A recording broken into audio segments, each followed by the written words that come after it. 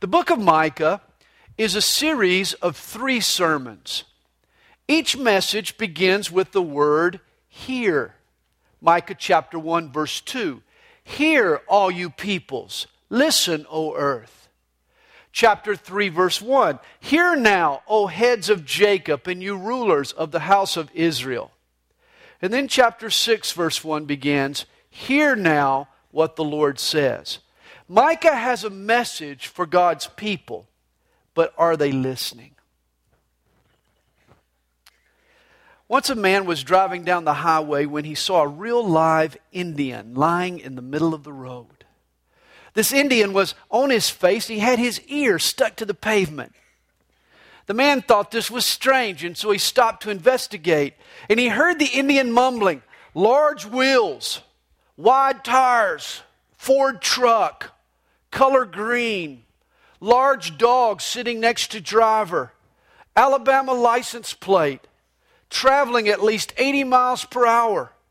The man was astonished. He said, you can tell that just by listening with your ear to the ground? That's when the Indian replied, not hardly. That's the truck that just ran over me. Micah has his ear to the ground, or better yet, his ear to the heavens. He had faithfully listened to God and was now proclaiming God's warnings. But like this Indian, whether the people listened to Micah or not, it was obvious that God's warnings were real. For the entire region had been steamrolled by a truck. The Assyrian army was on the warpath. Assyria began her conquest of the Fertile Crescent in the year 745 BC. And for the next 100 years, every king east of the Euphrates River would live in mortal fear of these Assyrians. In by 732, much of the land bridge linking Asia to Africa was under Assyria's control. Philistia had fallen. Damascus had been conquered. And now the 2 Hebrew capitals were next, Samaria and Jerusalem.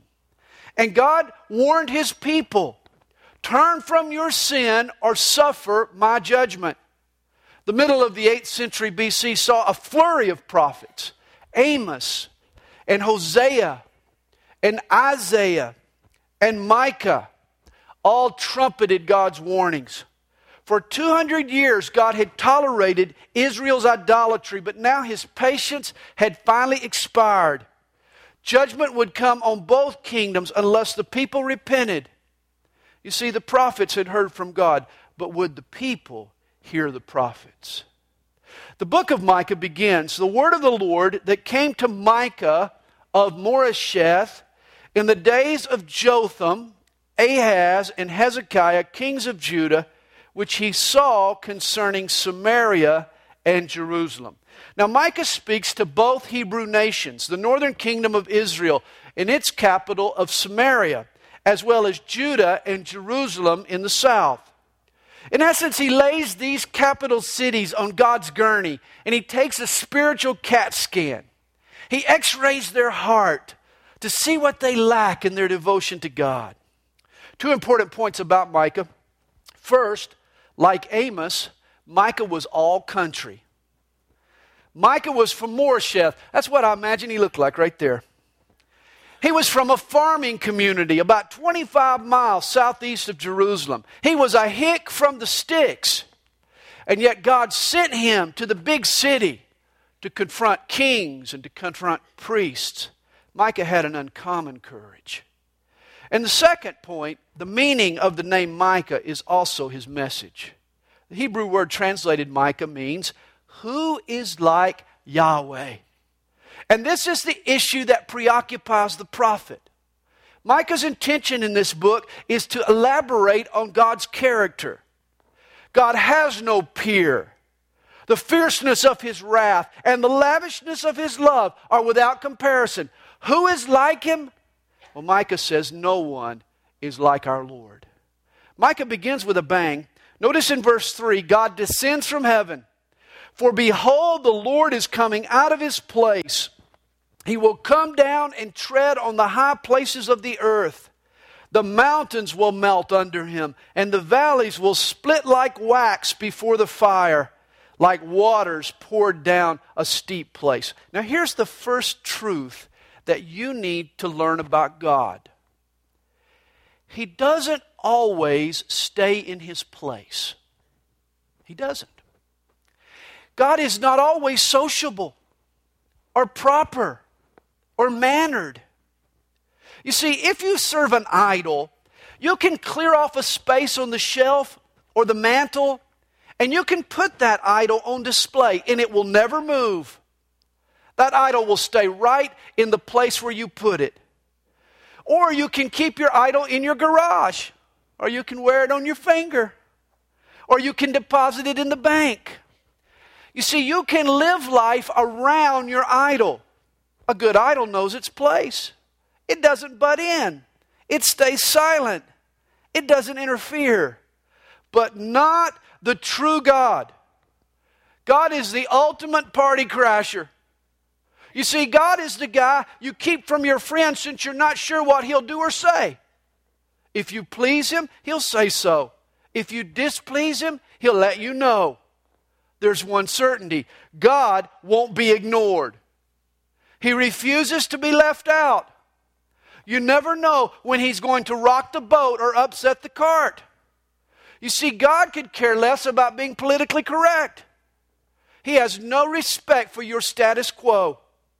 Micah sees the Lord coming out of His place. He's not content to hide in the heavens and rule from a comfortable distance. God is always diving in and getting involved and intervening. He is a hands-on God. This is what Christmas is all about, by the way. Borrowing from the words of Micah, Christmas is God coming out of His place. Why? To stand in our place. God left His heavenly throne for the womb of a virgin. John 1 verse 14 puts it, the Word was made flesh and moved into the neighborhood. Indeed He did. God saw our pain and plight, and so He came out of His place to be our Savior. Yet Micah also sees God coming out of His place to judge our sin.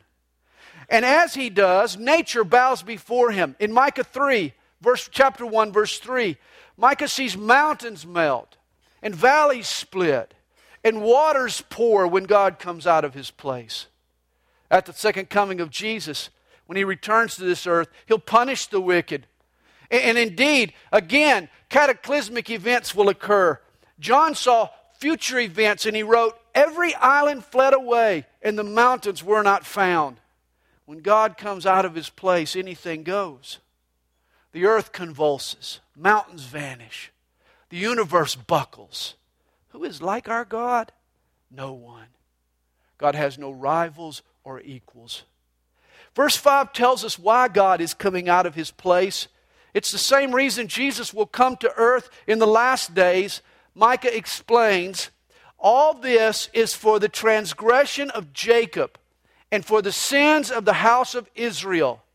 What is the transgression of Jacob? Is it not Samaria?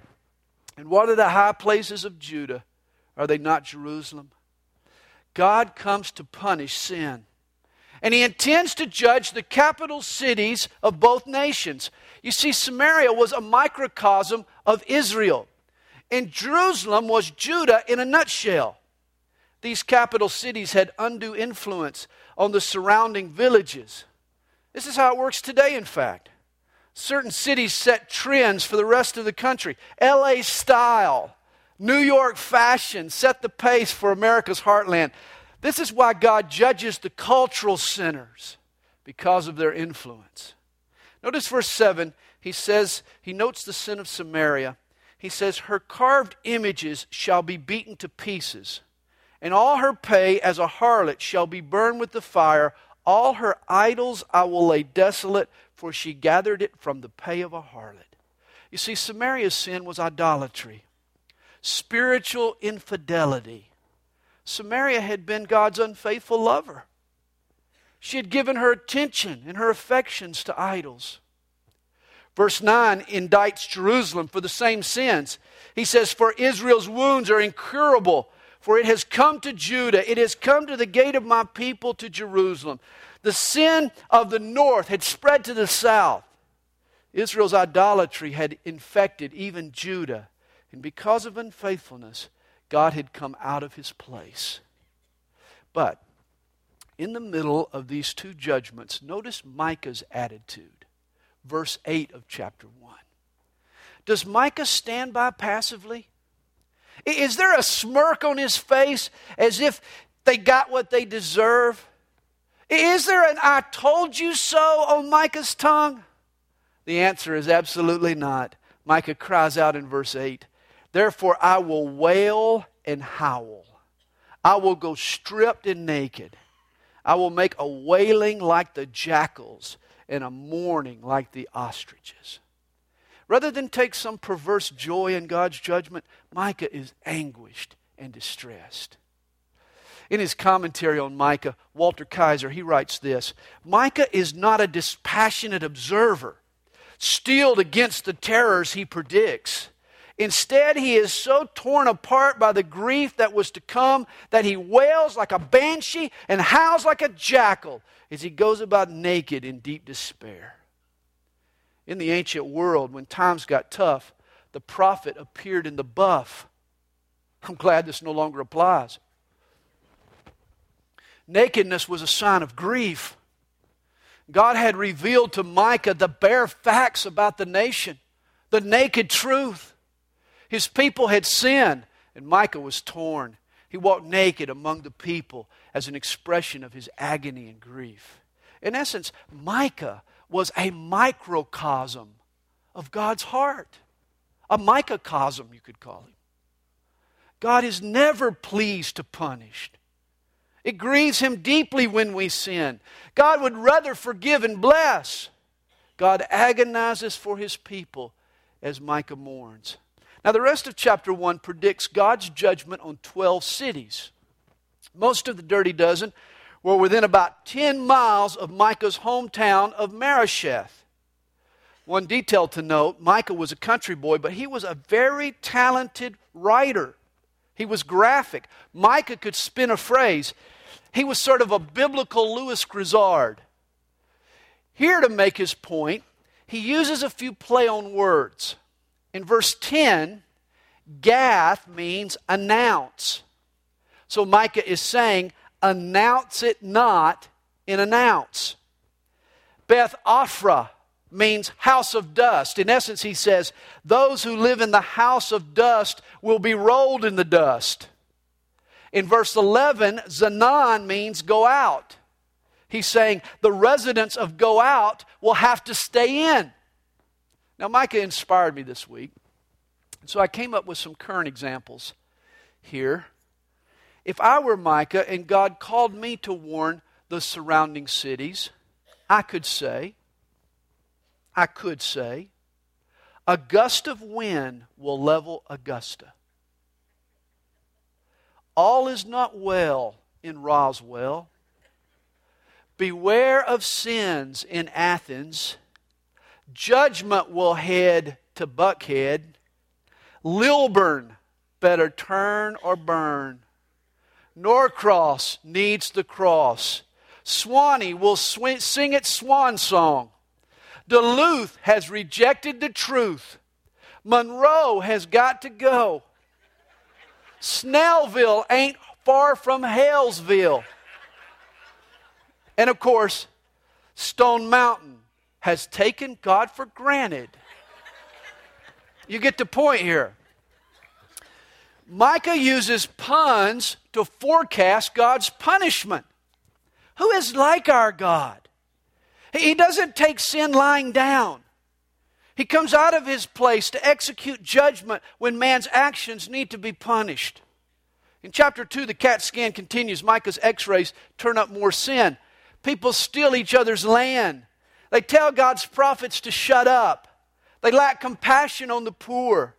Landlords kick widows out in the street. In fact, in chapter 2, verse 9, Micah says, the women of my people you cast out from their pleasant houses. Nothing is more heartless than putting someone on the street who doesn't have the means to provide for himself. This is what the people of God were doing to each other. I read across an interesting article out of Austin, Texas. The newspaper read, landlord John Mattingly, 26, in October served an eviction notice on his grandmother, Dorothy Webb, 85, for non-payment of rent. In court, she commented, I guess I'm just not dying fast enough for him. Now, how low can you go? I mean, how can anybody evict their own little old grandmother? But this sounds like the greedy landlords in Micah's day. Since they were so quick to put the poor out on the street, God says He will evict these nations from the land He's promised them. Eventually, Samaria was sacked by Assyria in 722 BC. Jerusalem was conquered by the Babylonians in 586. God was true to His word. And yet, even though the Hebrew kingdoms will fall, verse 12 predicts that God will reassemble them in the future. As a shepherd, He will gather up His lost sheep. And I love the name that God gives for Himself in chapter 2, verse 13. Notice this. He calls Himself the one who breaks open. I like that. Put God in a box. Put limits on God. Try to restrict God. Try to tell God what He can or can't do. And watch Him break out of that box. Perhaps you feel boxed in today. Maybe by circumstances. Maybe by poor choices. Here's the good news. The one who breaks open lives in you. And Jesus can shatter chains. And He can set us free. And He can break us out of our box. And He can reassemble our lives. Well, Micah chapter 3 is a message to the corrupt rulers of Judah and Israel. God's greatest judgment on a nation can be to turn it over to ungodly leaders. And verse 2 addresses folks who hate good and love evil. The rulers of Micah's day had abused their power and they were taking advantage of people. And I think it's important that all our elected leaders realize that they not only have to answer to their constituents, but ultimately they are accountable to God. One day they'll all have to attend the great tea party in the sky. The end of chapter 3 describes the depth of corruption in high places. Judges and priests were on the take. In court, you could buy a verdict. Judges solicited bribes. In church, you could pay for a sermon that would tickle your ears. The priests favored the big givers. The leaders of the land had sold out justice and truth for money. Reminds me of the man who had stuffed money in his mattress for many, many years. $300,000 as a matter of fact. And just before he died, he called his doctor and his senator and his pastor all to his bedside. And he told them, he said, hey, they say you can't take it with you, but I'm going to try. He handed each man an envelope with $100,000 cash. And he told him, he said, just before they close the coffin on my casket, I want you to throw in this envelope. I trust you guys. Well, at the funeral, all three men, they tossed in an envelope. But after the funeral, a few confessions were in order. The doctor said, he said, man, I needed the money for some hospital equipment, and so I kept the cash and I just threw in an empty envelope. The politician, he confessed, I paid off a few campaign debts. I also threw in an empty envelope. The pastor, he scolded them. He said, gentlemen, I'm ashamed of you all. I tossed in the whole amount, wrote the man a personal check for $100,000. Well, verse 12 makes it clear that because of corruption in high places, Jerusalem and its temple will be plowed under and become ruins. This prophecy was fulfilled twice in the history of Jerusalem. In Micah's 3 sermons, he develops a pattern. He starts the sermon with a condemnation of sin, but he ends with an affirmation of God's love. I'll never forget one night, Nick was just a tot, and I had to spank him. And just as I was pulling off my belt, my little guy, he looks up at me with those little doggy eyes, and he says to me, Daddy, after you spank me, will you give me a big hug? Well, what happens next is what happened to Nick that night is what happens in Micah's sermons. In chapter 3, the people get spanked. Now in chapter 4, they get a big hug. Micah looks to the distant future and he foresees the kingdom age when Jesus will reign from Jerusalem. And verse 1 tells us, the Lord's house shall be established on the top of the mountains, and peoples will flow into it. People will come to Jerusalem from all over the world. They'll come up to the temple to be taught by Jesus, God's word and God's ways. What a day that'll be. Verse 3 tells us that Jesus will judge the nations, that he'll end war, and he'll author peace. He'll beat swords into plowshares and spears into pruning hooks. At the end of verse 3, he makes an incredible promise. Nation shall not lift up sword against nation, neither shall they learn war anymore. In that day, Jesus will have compassion on the afflicted, on the lame, on the outcast. The Lord will be a strong tower to the weak and disadvantaged. That means today we need to reveal His kingdom by caring for people in similar ways. Now Micah 4, verses 9 through 13 compresses thousands of years. In fact, it meshes history with prophecy. Judah is compared to a woman in labor. Her pain intensifies. At last, verse 10 says, to Babylon you shall go. And it happened in 605 BC. And yet God also promises to bring Judah back and to bless His people. She's told the Lord will redeem you from the hand of your enemies. Verse 13 actually jumps to the end of time and speaks of Israel's ultimate victories. And this is where the prophecy of Micah turns amazing. He's pondering Israel's plight over generations now. Her ups and downs throughout history. You know, Hebrew history was like a yo-yo. Up and down. Blessed and judged. At times it hesitates. Like a yo-yo, Israel seems to stay down, but then suddenly they pop back up. Micah thinks of what it will take to keep them on top forever. And his mind focuses on the answer, the Savior, an ultimate ruler.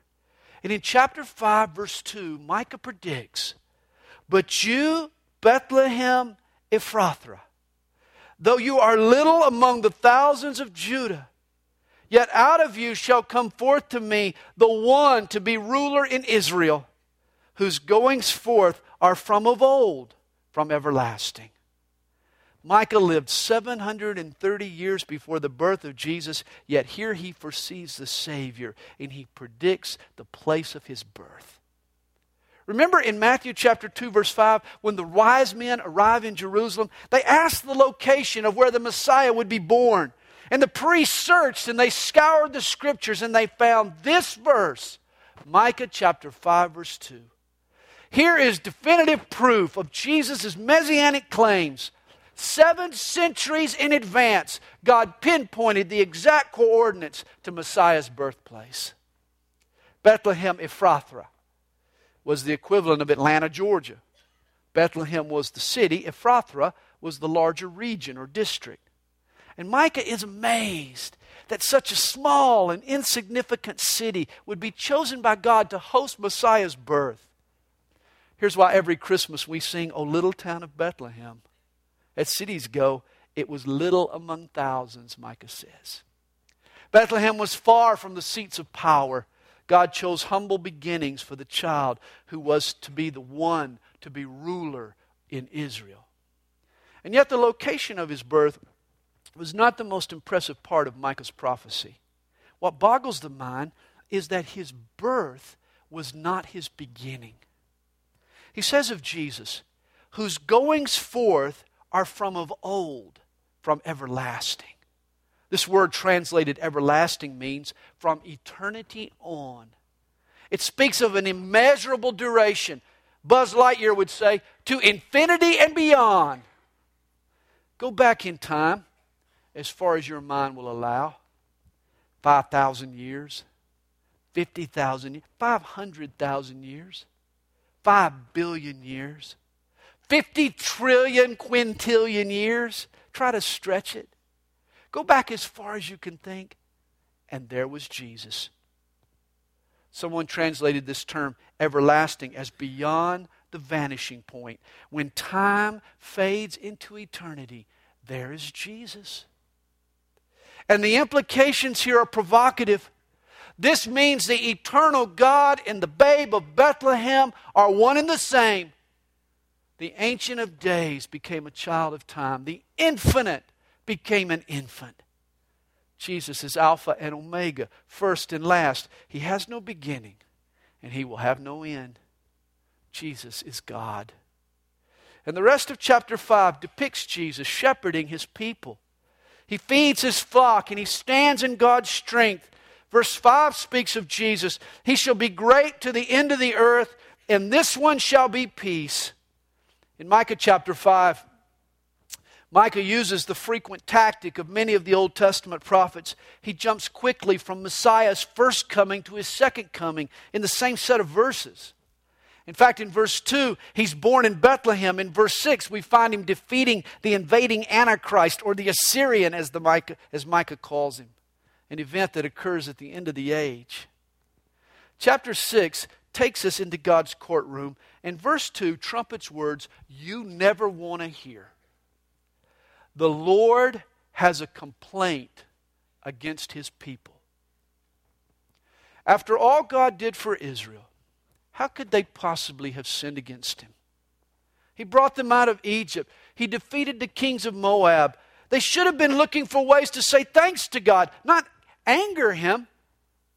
And Micah asks in verses 6 and 7 of chapter 6 what we all should be asking ourselves. Lord, how can I please You? He says, with what shall I come before the Lord and bow myself before the high God? Should I give Him 1,000 rams? Should I give Him 10,000 rivers of oil? And God answers this question in verse 8. He has shown you, O man, what is good, and what does the Lord require of you? But to do justly, to love mercy, and to walk humbly with your God. Now here's the shocker. Does it take enormous sacrifices or elaborate offerings to please God? Apparently not. You know, some of you are worried if you've got just the right gifts for the folks on your Christmas shopping list. You know, your spouse and kids can be pretty picky. But apparently, God isn't so picky. God isn't hard to please. In fact, pleasing God is surprisingly simple. He makes just 3 requirements. Do justly, love mercy, walk humbly. Do justly. Hey, like I tell my kids, just do the right thing every time. Do the right thing every time. And it'll always go well. Never be satisfied with the excuse, that's just the way it is. You do the right thing every time. Treat people fairly. Do it with integrity. Do justly and love mercy. Don't wait until people deserve love to give love. Some of you have been doing that. And that's why you're so lonely. You've been waiting to give your love until people have earned that love. And therefore, you've never loved. Be gracious. Love mercy. And walk humbly. Don't make everything about you. Aren't you tired of that? People around you are. Keep a low profile. Never take bows for God. Learn to enjoy the shadows. Here's how to please God. Do rightly. Love freely. Walk humbly. Well, in chapter 7, Micah looks around and he moans his situation. He thinks he's the only righteous man alive. He says in verse 2, the faithful man has perished from the earth. Ever felt that way? Like you're the last one left who loves God. In verse 3, he speaks of people who do evil with both hands. I mean, it's not enough to sin with one hand. Everywhere he looks, there are two-handed sinners all around him. Morals are so low, Micah says in verse 5, do not trust in a friend. Do not put your confidence in a companion. And you can't even trust your own family, he says. I've discovered no wound cuts deeper or hurts more or stings longer than those inflicted by a friend or by a family member. And let me burst your bubble. I'm going to go ahead and do it. live with someone long enough, I don't care if it's Mother Teresa or Billy Graham, eventually he or she will let you down. Even the best among us are still fallible. None of us are ready for the pedestal. None of us are pedestal material. This is why Micah concludes in verse 7. Therefore, I will look to the Lord. I will wait for the God of my salvation. My God will hear me. Micah had learned to put his confidence in God, not man. And this is what he expresses in verse 8. He says, do not rejoice over me, my enemy. When I fall, I will arise. When I sit in darkness, the Lord will be a light to me. When you do stumble and do fall, don't let the enemy bury you under a mound of guilt.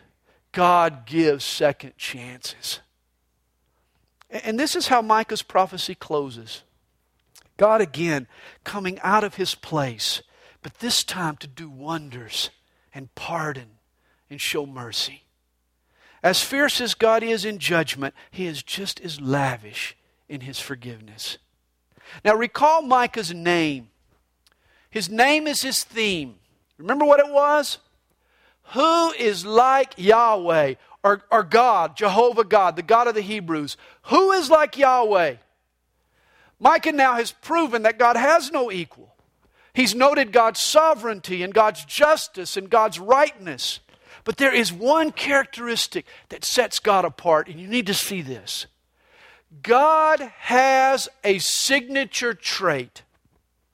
And this is what Micah wants you to remember most about God. This is the reason I get out of bed every morning. This is why I love God more and more. What sets God apart? His willingness to forgive. Look at chapter 7, verse 18. Who is a God like you? Micah writes, pardoning iniquity and passing over the transgression of the remnant of his heritage. He does not retain his anger forever because he delights in mercy. He will again have compassion on us and will subdue our iniquities. Can you imagine a more beautiful passage of Scripture?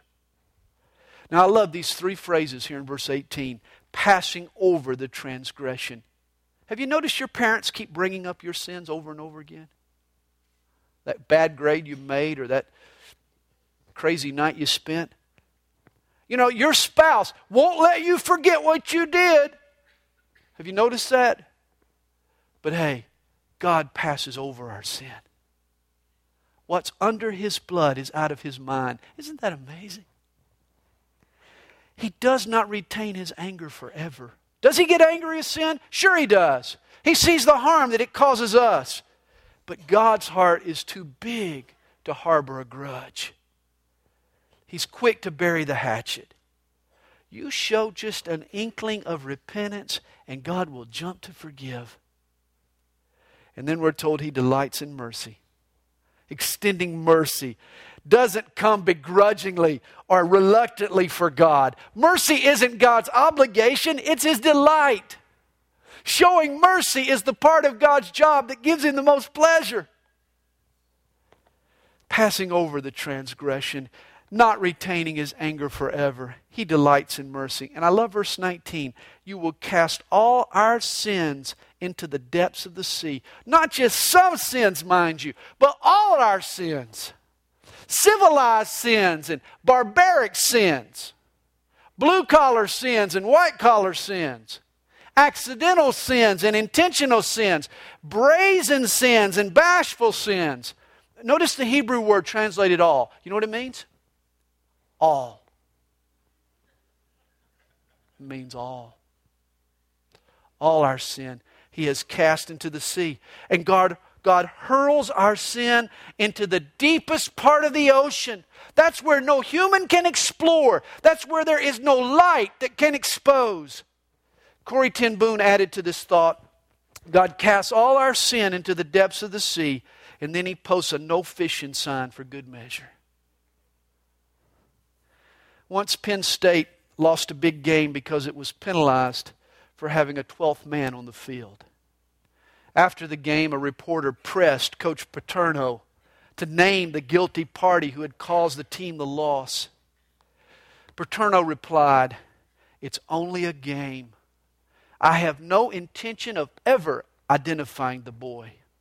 He just made a mistake." For us now, life is more than a game. Eternity is at stake. Sin is more than a mistake.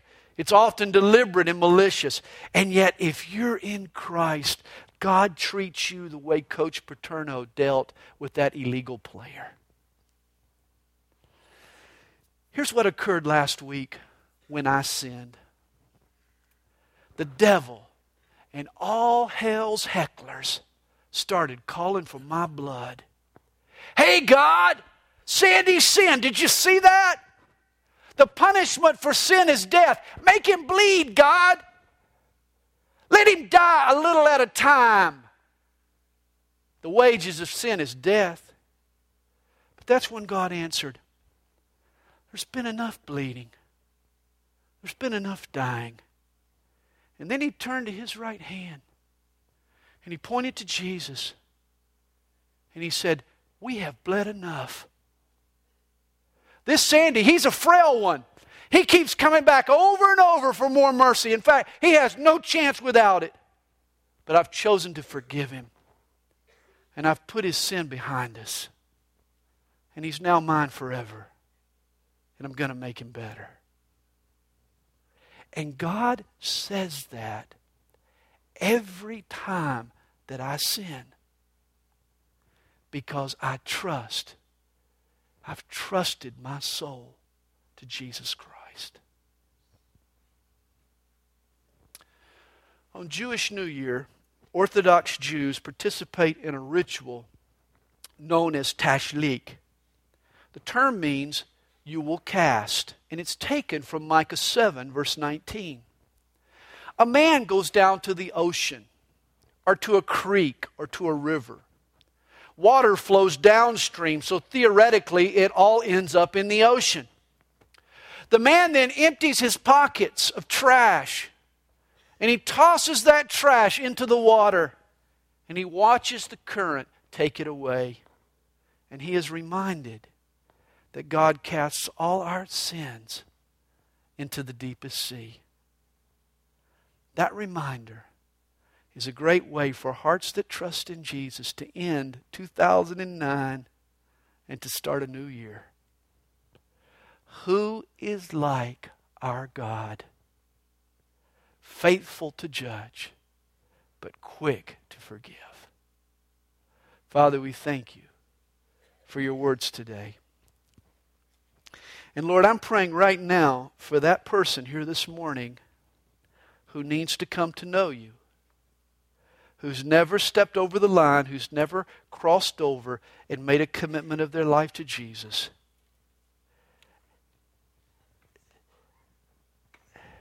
They've chosen darkness because they haven't chosen you.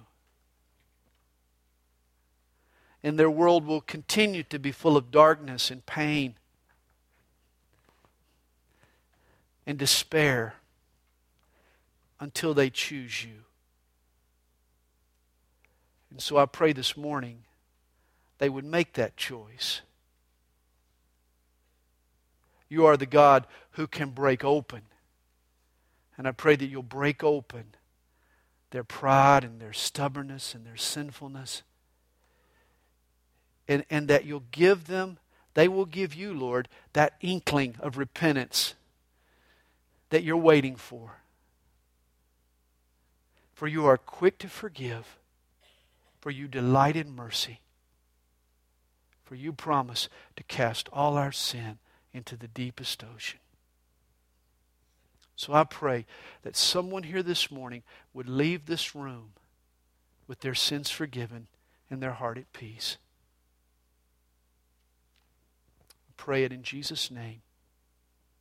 Amen.